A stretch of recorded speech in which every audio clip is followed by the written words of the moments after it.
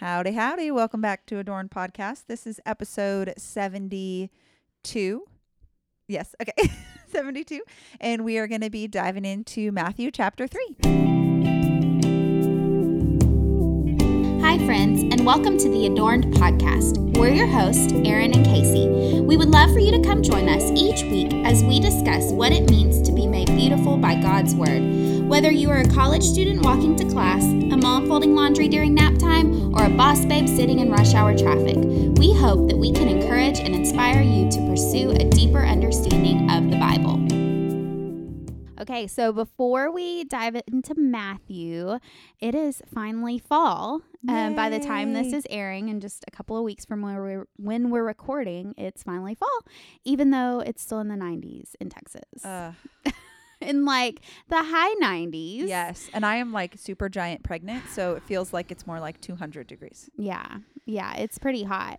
But we thought since we're entering a new season, we would talk for just a minute about fall and what we like about fall, maybe what we don't like about fall. So, Erin, what's one of your favorite parts of fall? Fall, I think, I'm probably going to say the best season in Texas.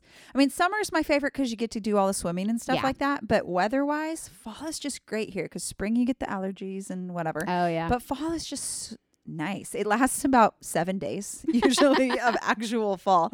But I like any time of transition. Yeah. You know, so I like being able to set new goals or create new rhythms or whatever that looks like. And granted, you can really do that at any time of the year, but I like having like structured time of like, hey, okay, what do we want these next couple months? What do we want the last quarter of the year to look like? Right. And yeah. I love the holidays. Like Thanksgiving is one of my favorite holidays. I love the food. Cranberry sauce specifically. Yeah. Yes, the cranberry. I will just eat a bowl of that. And I found out that I might end up having to be induced. And if they induce me, it would be like a week of Thanksgiving, which would be like so devastating to me because I want my Thanksgiving food. So we'll just have to bring it to you in the hospital. We can totally do that. Does the hospital do like a Thanksgiving dinner? I think so. I don't know that you'll be able to eat any That's of true it. with all my food problems. Yeah. What's one of your favorite things about fall? Oh, so similar. I love the transition, the cooler air. I'm a very sentimental person, so I start thinking about, like all the holidays in the past and sweet memories, and I like all the pumpkin stuff. Give me all the pumpkin stuff. I'm pretty basic in that way. Pumpkin candles, pumpkin food, Candy corn. Yes, I do. That's like me favorite. some candy corn and peanuts together. What? Oh, have you never tried it? No. Oh, it's addicting. You would love it. It's so good. Hide it from my kids. Yes, so good. Yeah, I heard someone the other day say they have pumpkin flavored Spam, and I am definitely not into that. Okay, I thought you were going to say you're definitely going to try it. I was like, oh, bleh. I don't eat regular Spam. I'm not going to eat pumpkin Spam. But anyway, other than the Spam, give me all the pumpkin things. It's interesting, though, because if you had asked me a couple of years ago, I would have said that like fall, Christmas, my favorite time of the year. Like I look forward to it. And then this weird kind of shift happened in the last few years. And last year, I'm usually like a decorate September 1st type of girl, like pumpkins everywhere. I don't care that it's 100 degrees. And last year, like towards the end of October, Jonathan was like, can I get your pumpkins out for you? Like, are you going to decorate? What's wrong with you? And so I'm one of those people that I do a lot of like introspection. Like I look, internally and I'm like, okay, why am I acting this way? What's going on? Why am I not looking forward to the holidays anymore? And I started to realize like after Christmas, I looked back and realized that there's so many expectations surrounding holidays in our culture. You have to do the exact right bucket list. Like everybody has a fall bucket list and a Christmas bucket list, and you have to do all the things. Your kids have to be wearing the right thing. You have to get all the right pictures. If you didn't get a picture, it didn't happen. Heaven forbid, all of these things. And it just got to be too much for me with 3 kids and the podcast and homeschooling and just everything that we do. Everybody's busy, right? Like everybody has their things, and it was just too much. And so I just kind of shut down.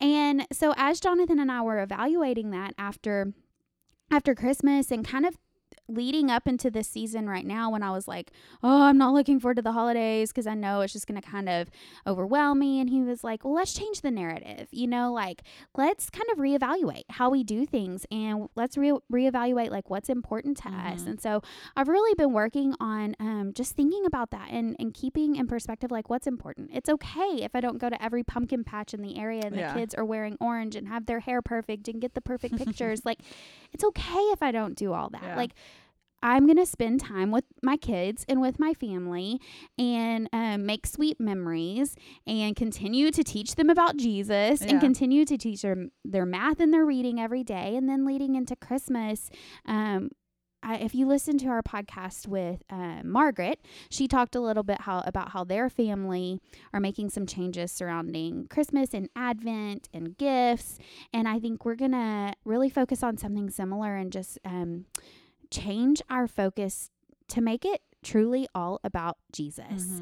And we're still going to do gifts. We're not going to completely wipe everything out, but we're just going to have to change our perspective on things because it was affecting all of us. And so I say all that to say, like, if you're in the same place where you're kind of like pretending to love the holidays, but because that's how I was pretending to love it because I always had, and I thought that was the expectation that was put on me.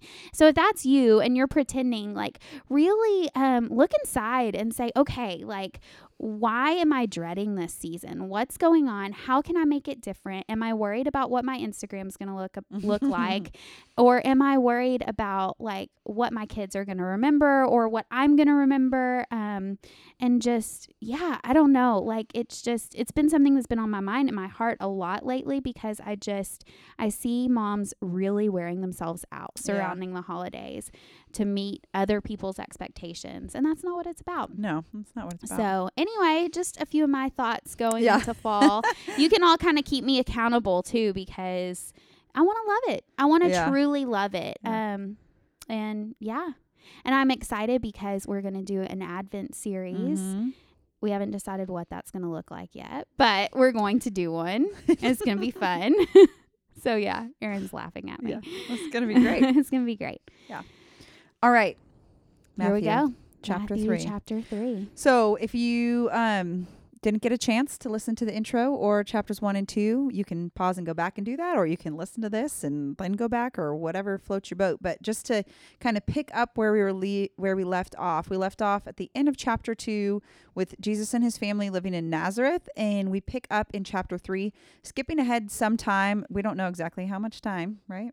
No, I don't. I mean, I'm sure we could probably figure it out. Somewhere around. Well, we see he's about to start his ministry, so he'd be about 30. So do the math. 28-ish years, maybe. And then we jump into chapter 3 with John the Baptist, which is Jesus's cousin, uncle?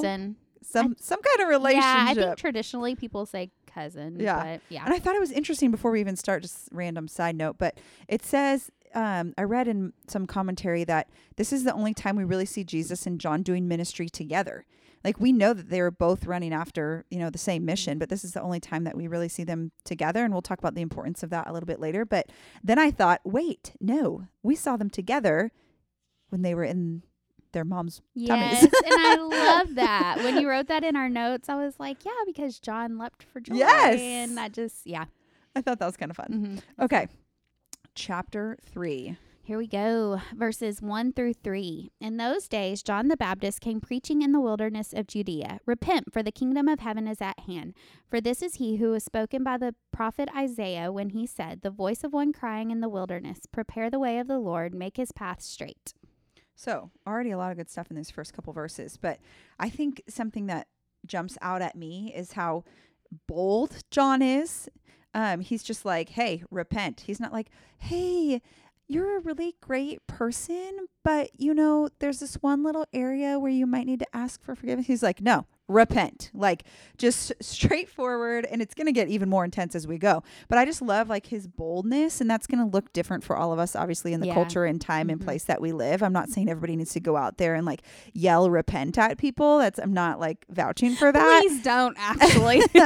I'm just saying, I think sometimes we overanalyze like that there's one specific way to talk to people about Jesus. And John gives us a good example of that. His way isn't wrong and his way isn't right for everybody, but his way is one way. Right. And I heard this on a podcast. I thought this was like really interesting. I don't know why, because I like numbers. So there's about 30-ish pages of the book of Matthew, because there's 28 chapters. Mm-hmm. Yeah, 28 chapters, and it's about 30 pages. But within those 30 pages, it is said over 50 times that phrase, repent for the kingdom of heaven is at hand, or it's sometimes said kingdom of God. So that phrase, repent for the kingdom of God or kingdom of heaven is at hand, is said 50 times. That's crazy. That's almost twice a page. Yeah. My math is not good today, but it's somewhere around there. It's like 1.5 times a page. So if, like we've said before, when you're studying, if there's repetition, it should make you go, wait, I've heard this before. This must be important. It's said multiple times. So why do you think it's said so often? Why do you think Matthew's really honing in on that phrase? Probably, well, there's probably a lot of reasons, but I think it's because it's not a natural thing for us to do. I think that we need to be reminded. It's like you said, when you hear something over and over, that should spark, and it doesn't with everybody. Some of us, need a little help, but that should spark something in you to make you think, oh, wait, this is important. Yeah. And it's something that, as sinners with a sinful nature, like it's something that we have to be reminded of. Yeah. And not only do we have to constantly be reminded of it, but it's important. Like it's a very important thing to, being a Christ follower, is this repenting, this idea of turning from your sin and turning to something else. And I was listening to a Jen Wilkin teaching on this, and she said, we don't repent so the kingdom will come. We repent because it is here. He's saying the kingdom's at hand. It's right here. And that's why we are to repent, because he's already here. We don't do it so Jesus will come. He was coming, whether they repented or not, but you should want to turn and repent because Jesus is here. And as I was reading, there were we like to teach all big words, right? So there's 2 different types of repentance. We have attrition, which is a false repentance, and they said it's similar to what Esau felt in Genesis, where he was like, oh darn, I got my birthright taken. Like, man, it's this feeling bad because you've been caught or because you've lost something. I think it's probably a feeling that most of us feel on a daily basis for some reason or another. And then there's contrition. It's a deep remorse. It's godly and genuine.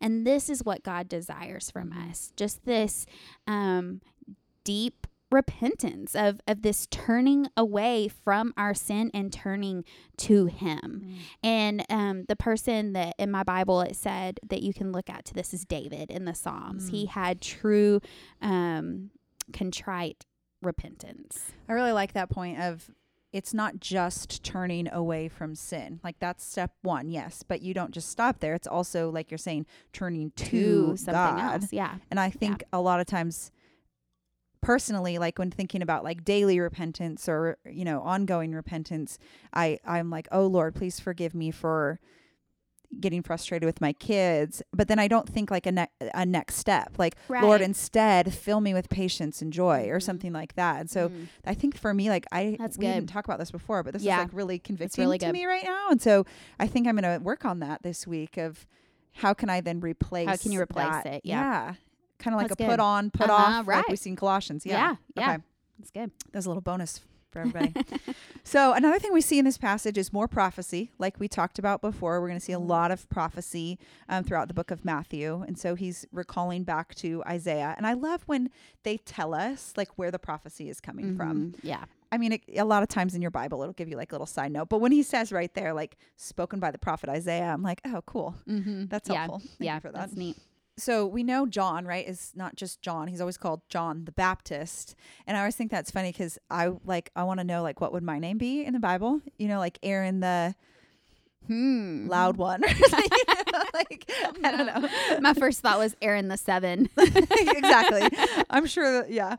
Anyways, I don't know. I just like to think about stuff like that. But as I was thinking about, okay, we know him as John the Baptist, and he's kind of the first person that we see being a baptizer, or like understanding this importance of baptism. And we see he first is calling people to repent and then immediately calling them to be baptized. And there's a lot of different, beliefs on baptism, and that's a big doctrine, and we can't get into all of it. And I personally need to study it more, but I was reading an article by MacArthur, and he was saying that, this is a quote now, by the time that the Lord arrived for his baptism, John the Baptist had been preaching for about 6 months, as best as we can discern, moving up and down the Jordan Valley from the north to the south, baptizing all people who were flooding out of Judea and Jerusalem to come to him. He was preaching repentance and the confession of sin for heart cleansing, symbolized in a baptism, in order that people might escape the wrath that was to come upon the Messiah's arrival and enter into the blessing of his kingdom. So I think that it kind of just helps us give like a reference for, hey, John just kind of pops up out of nowhere. Like, how long has he been doing this? What has he been doing? And so it kind of gives us some context into John's ministry. But I also like that it's saying that people were coming to him. There was something that was resonating with people in a message that's like, hey, you're a sinner, you need to repent. I don't know how many people would be like, I want that. But like the fact that, that's obviously the Holy Spirit's work and his power. If saying repent, the kingdom is at hand, is like drawing people into his kingdom. Yep. So I thought that was kind of helpful. Yeah, I liked the description of his ministry just because it kind of humanizes him. Oh, yeah, yeah. And it, my first thought was, man, he must have been tired. Because, I have learned over this past year that, I've been a pastor's wife for a long time, but like being like truly immersed in ministry myself, running Adorned, like, I realized it's no joke, like, but it's what we're called to as followers of Jesus. And we'll see this more in chapter 4 when Jesus calls his disciples to come follow him. But it's work. Yeah. And it's not easy. But it's so worth it. And so that's what I think about John being out here just baptizing people and preaching day after day after day and eating. We'll get to see the lovely things he ate and wore. He wasn't living some glamorous life, but he persevered because it's worth it. It's always worth it. Yeah, that's good. All right, let's keep reading our scripture. So we're jumping in on verse 4. Now John wore a garment of camel's hair and a leather belt around his waist, and his food was locusts and wild honey. Yum. Then Jerusalem and all Judea and all the region about the Jordan were going out to him, and they were baptized by him in the river Jordan, confessing their sins. And I always laugh because this is the part my kids always remember when they think about John the Baptist. I'm like, what do you know about John the Baptist? Like, they never say he's baptizing people or he got to baptize Jesus or he was Jesus's cousin uncle thing, but it's he wore the weirdest clothes, Mom, and he ate bugs. And I'm like, okay. And all I can think is, sounds like you would fit in Austin pretty well. I feel like that would be a thing on some of these new restaurants, like locusts and wild honey. Oh yeah, for sure. For sure. I could probably find it right now. That's so funny. But I like this picture of baptism, a picture of drowning sin. They saw their sin and they said, we want it gone. And so they want it washed away by baptism. And I liked that picture. And we already talked about this, but just the fact that, like you're saying, it's a good message, but it's not always one people want to hear. Like, they have to first accept the fact that they are sinners. Because I think, and this is a different culture, a different time, but I think for us, the first step is even realizing that we are broken and in need of a savior. Because a lot of us like just diminish our sin or compare it to others or say like, oh, I'm not as bad as that person or I'm getting better every day, and like make it a moral thing. And so we're having to accept the fact that we need to repent before we can even move into that process. Yeah. And hearing that is not always fun. Right. Like hearing your sins brought up and kind of brought to light like that's not fun. And so I think that's a good reminder to us that like this whole like seeker sensitive movement that some churches are taking part in. Like, what can we say? What can we do to make people feel, I don't want to say feel welcome, because there is part of that that's important, but to feel good about themselves and to want to stay here and to want to come. Like, we need to draw them in with like these good warm and fuzzy feelings, you know, like that's not what it's all about. Like Aaron said, like people were coming to John. It was the Holy Spirit that was drawing them, and his message was not warm and fuzzy at all. Right. And so we need to remember that. Like, we need to remember that as long as we're preaching the Bible, like we don't have to sugarcoat anything in the Bible. Like we can preach the Bible and people can still be drawn to that through the Holy Spirit. Yeah, that's good. That's good. I think we're afraid to draw awareness to draw people's awareness to their own sin. We're afraid to do that, but I think we really need more of that. And John's going to give us some more of it in this next passage. Yep. So these are verses 7 through 10.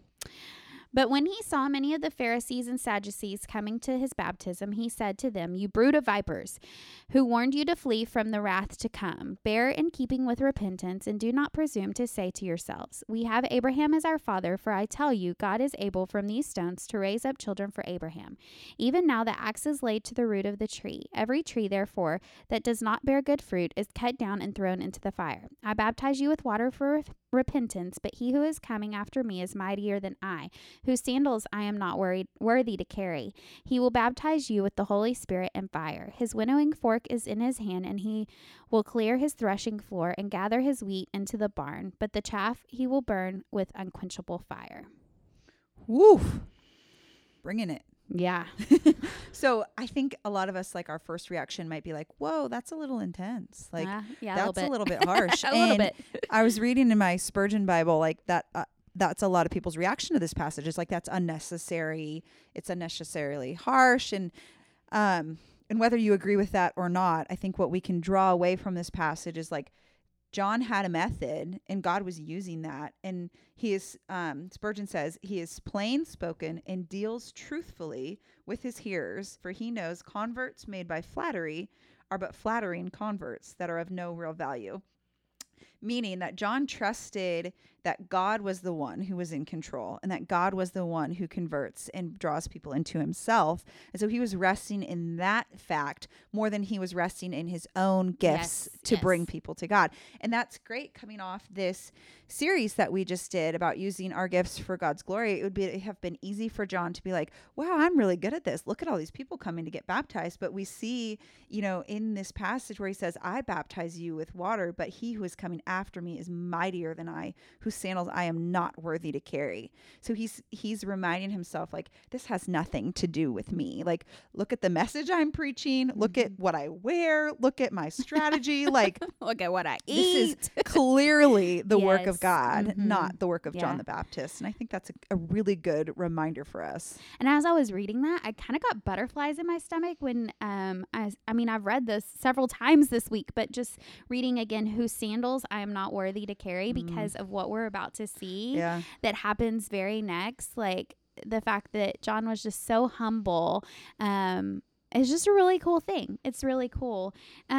And as I was reading about like this idea of the wrath of God, I think a lot of times we think of it as being like God's just really frustrated or like he's really irritated by what we're doing, or maybe even mad at us for what we're doing. But I liked how it was described. It was Jen Wilkin that was saying it, but she said she got it out of another commentary. It says, the love of God and God's wrath is the love of God in friction with injustice. So when something unjust is done to someone we love, don't we get upset? So God truly wants the best for his children. So it's more of he's in friction with this injustice. Like, he truly wants the best for us, and he knows that whatever's going on in that moment, like, that is not what's best for his children. And so I thought that was good. It was a good way to think about it. Yeah, I think it's Chandler that gives that analogy of, like, we tend to put wrath against love as if they were opposites. But he's like, think about if you're a parent the first time you have a baby and you're like, I love this thing so much that if anything would harm it, I would literally kill it. Like Exactly. Yeah. mama Yeah. bear, Mhm. full force. Yeah. And like that protection is birthed out of love. And so that wrath, you could say, that would come against someone if they tried to hurt your tiny baby, like that's wrath. Yeah. And that's out of love. Mm-hmm. So I think that's another good way to think about wrath. Starting in verse 11. Then Jesus came from Galilee to the Jordan to John to be baptized by him. John would have prevented him, saying, I need to be baptized by you, and you come to me? But Jesus answered him, let it be so now, for thus it is fitting for us to fulfill all righteousness. Then he consented. And when Jesus was baptized, immediately he went up from the water, and behold, the heavens were opened to him. And he saw the Spirit of God descending like a dove and coming to rest on him. And behold, a voice from heaven said, this is my beloved Son, with whom I am well pleased. I just love this passage. I do too. It's one of my favorites. I love it. So I think a good quote I heard about this was that this meeting of John and Jesus, like we said, it's the only time we see Jesus and John like doing ministry together. But there's a quote and it says, this meeting has significance that is sweeping and far reaching, because on this occasion of their meeting is the coronation of a new king. And we see, I was reading this in the book Gospel Fluency, and it's talking about Jesus Christ and like how we think Christ is like his last name, but like Christ actually is translated from a Greek word that means king, and not just king, but an anointed king, anointed by God. And so that's what we see happening here is this coronation of a new king. This is what's going to kickstart's not the right word, but this is like the inauguration of Jesus's ministry here on earth. And so it's this moment where we see all of God within the Trinity coming together and saying, this is happening. Yeah.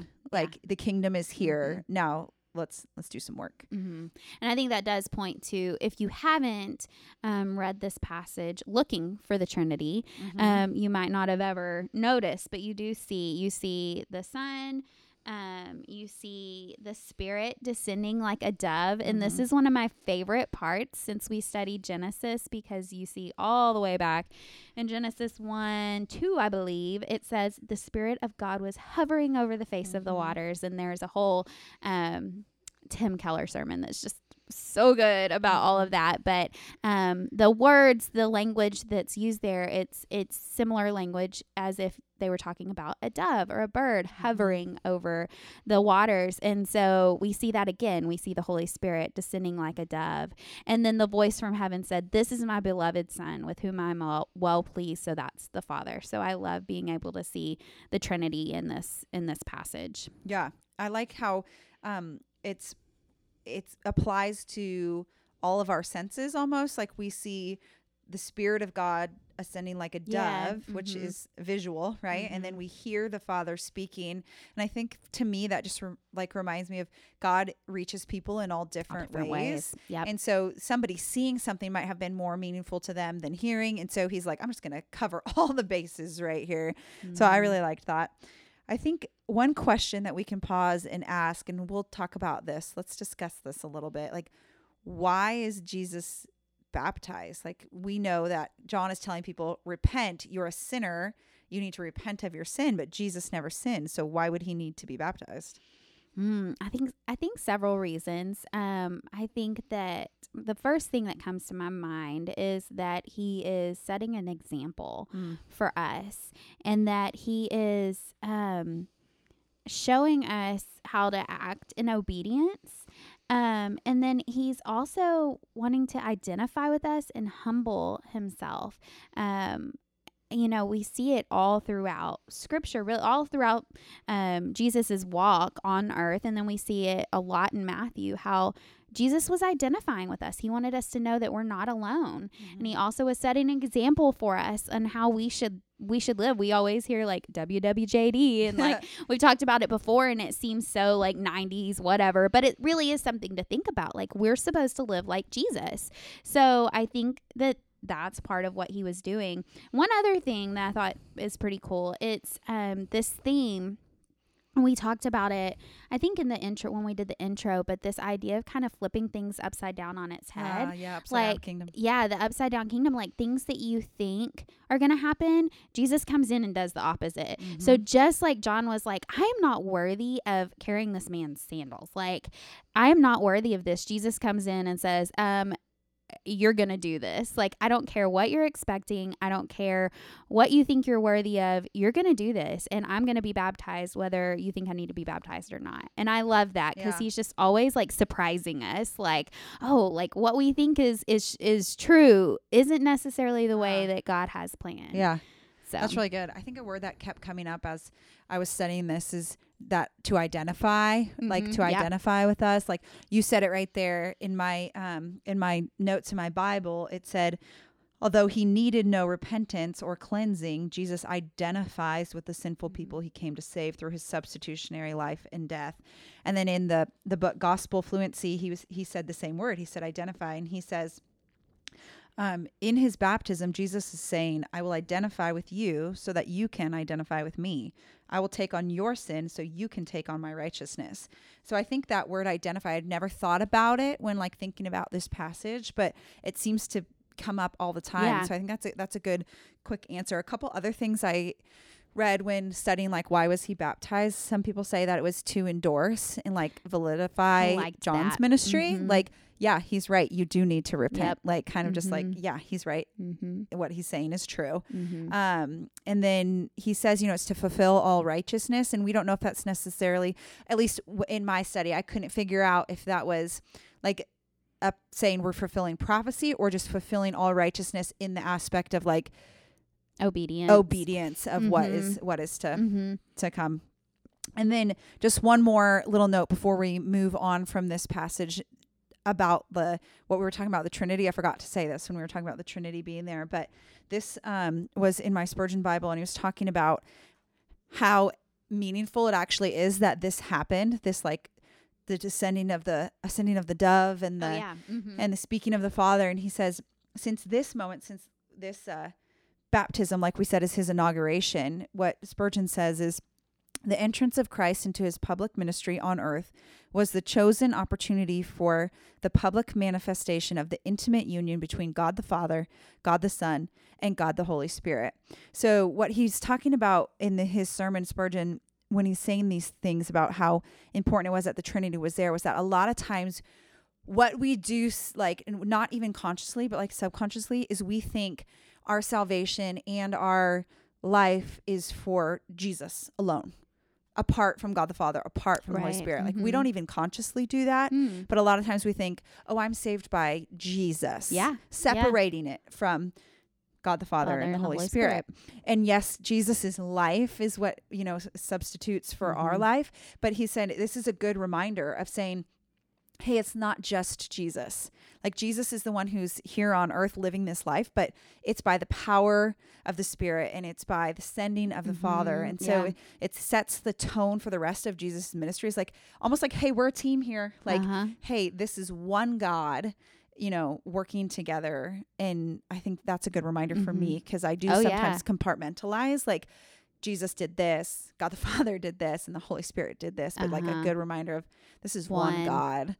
So anyways, I want to throw that in there before we moved on. But I think this short chapter is a really good place for us to kind of like sit in. And I mean, we've hopefully read it throughout the week, but just like think about as you go out through the next week and as you start to read chapter 4, don't read chapter 4 separate from chapter 3. Does that make sense? Yes. Yeah. Like we always say, it's like one story, the whole Bible, but really think about, especially these two chapters they're so different that they seem so distant. Yeah. But we'll talk about next week when we get into chapter 4, how one plays off the other and how the two together paint this beautiful picture of who Jesus was and the power and the humility that he had, and how he displays both power and humility at the same time. And so I think as you go in through the next week and read chapter 4, try to read 3 again and then read 4 so that you can really understand the power of what's happening in 4 because of what just happened in 3. Yeah. Does that make sense?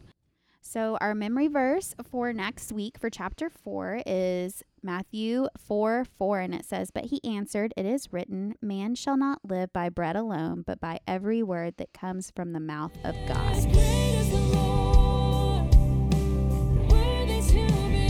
If you've enjoyed this episode, please feel free to subscribe and leave a review on iTunes, and most importantly, share with a friend. The beautiful music that you've heard on this episode today is by the incredibly talented Katie Cobbs.